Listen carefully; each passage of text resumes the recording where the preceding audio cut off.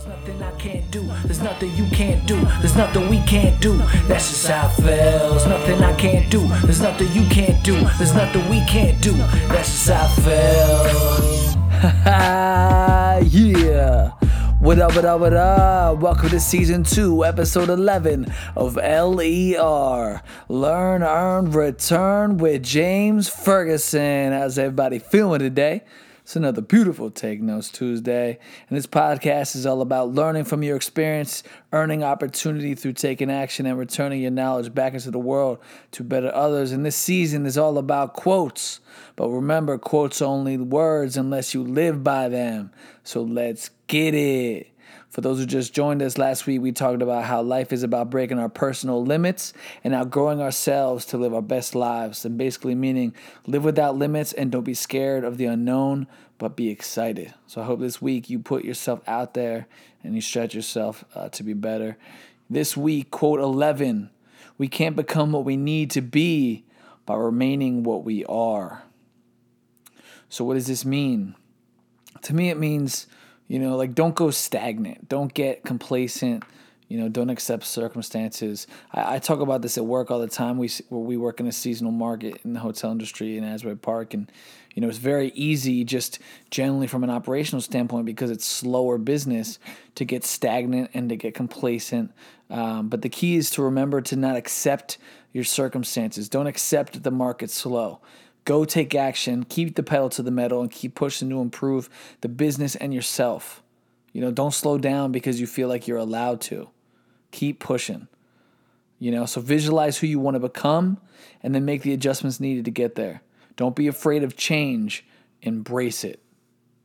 So an example I wanted to mention this week, unfortunately a few days ago, my Nana passed away and, we had to bury her a few days ago, and it got me thinking, and we talked as a family, after that about her and who she was and what she meant to us. And, one of the things that stuck out to me, with hindsight looking back is that, my Nana expected the best out of everybody, right? And, at the time that I met her, my parents married when I was like 11, I think. And, at that time I was terrible at school. I didn't really care too much, really. It wasn't even that I was bad at school. I just didn't care. And she was very much school oriented. I mean, she was a teacher. She was very much into reading. My pop-up was very much into athletics. So I sort of got school and reading from her and then athletics and exercising from him. But, looking back, I tended to avoid her for a long time. If I'm honest, because I never had good answers to her questions. What are you doing right now? How's school going? What are you up to? What books have you read? Professionally, where are you at now? And for about, 6 years there, I didn't have a great answer for her.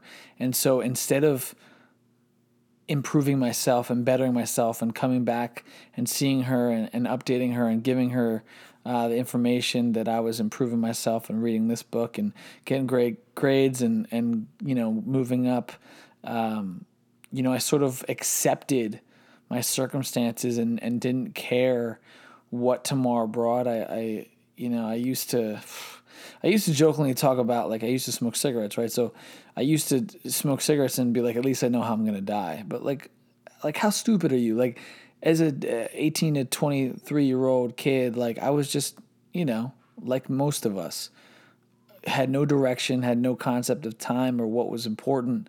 I just was chilling and having a good time. And ultimately, it was basically a bunch of wasted time. But again, in that time, I avoided her because I was avoiding my reality, which was I was doing nothing with my life. I had no importance, no direction, no guideline or vision for what the future held. It was just, what's today? All right, cool. What's the best fun I can have? Let me focus on that. And so anyway, it's nice to look at my life now, and obviously I wish I could, update her and tell her. And for the longest time, she wasn't able to really comprehend what we were talking about or who I even was.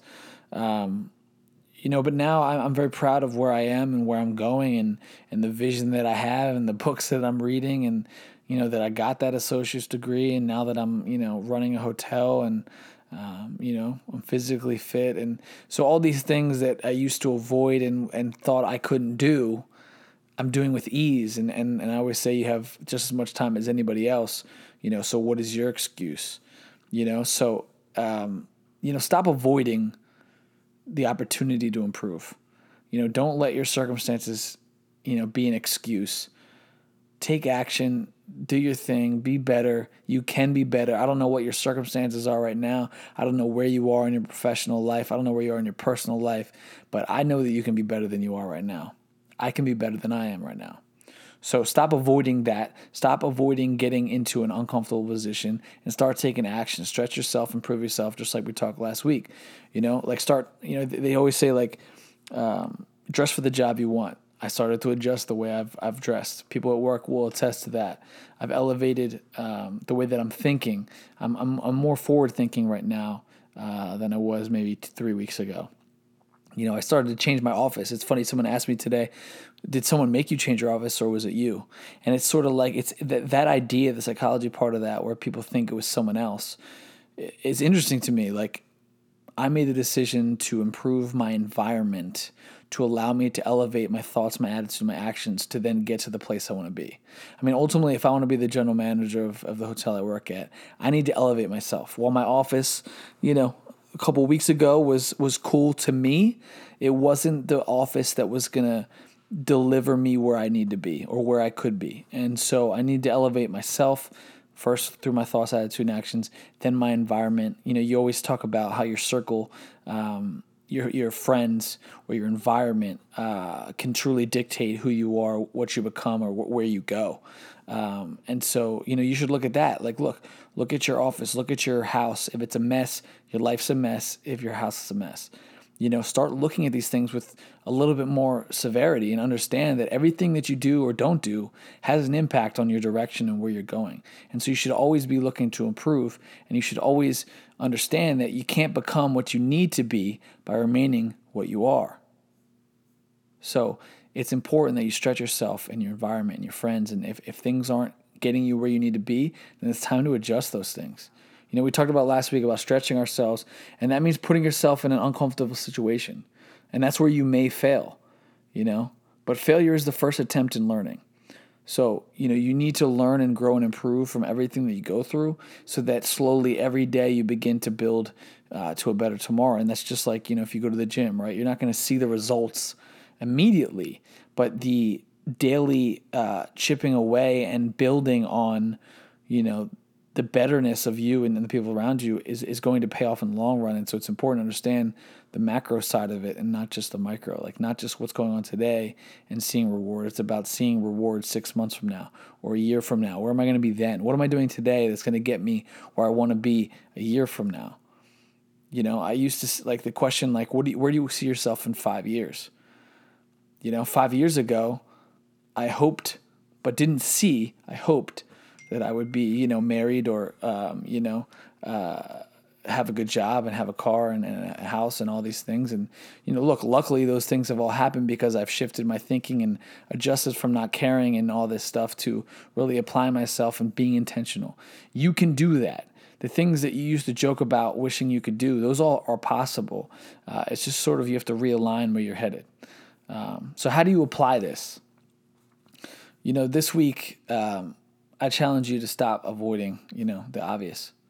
I think starting to tackle your obstacles head on and always looking to grow and improve from them is the key, right? We talked about last week, stretching yourself.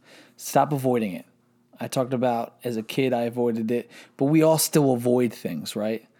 We avoid things because we're afraid we're going to fail, or we avoid things because we're afraid of some sort of consequence. Don't be afraid. Be excited.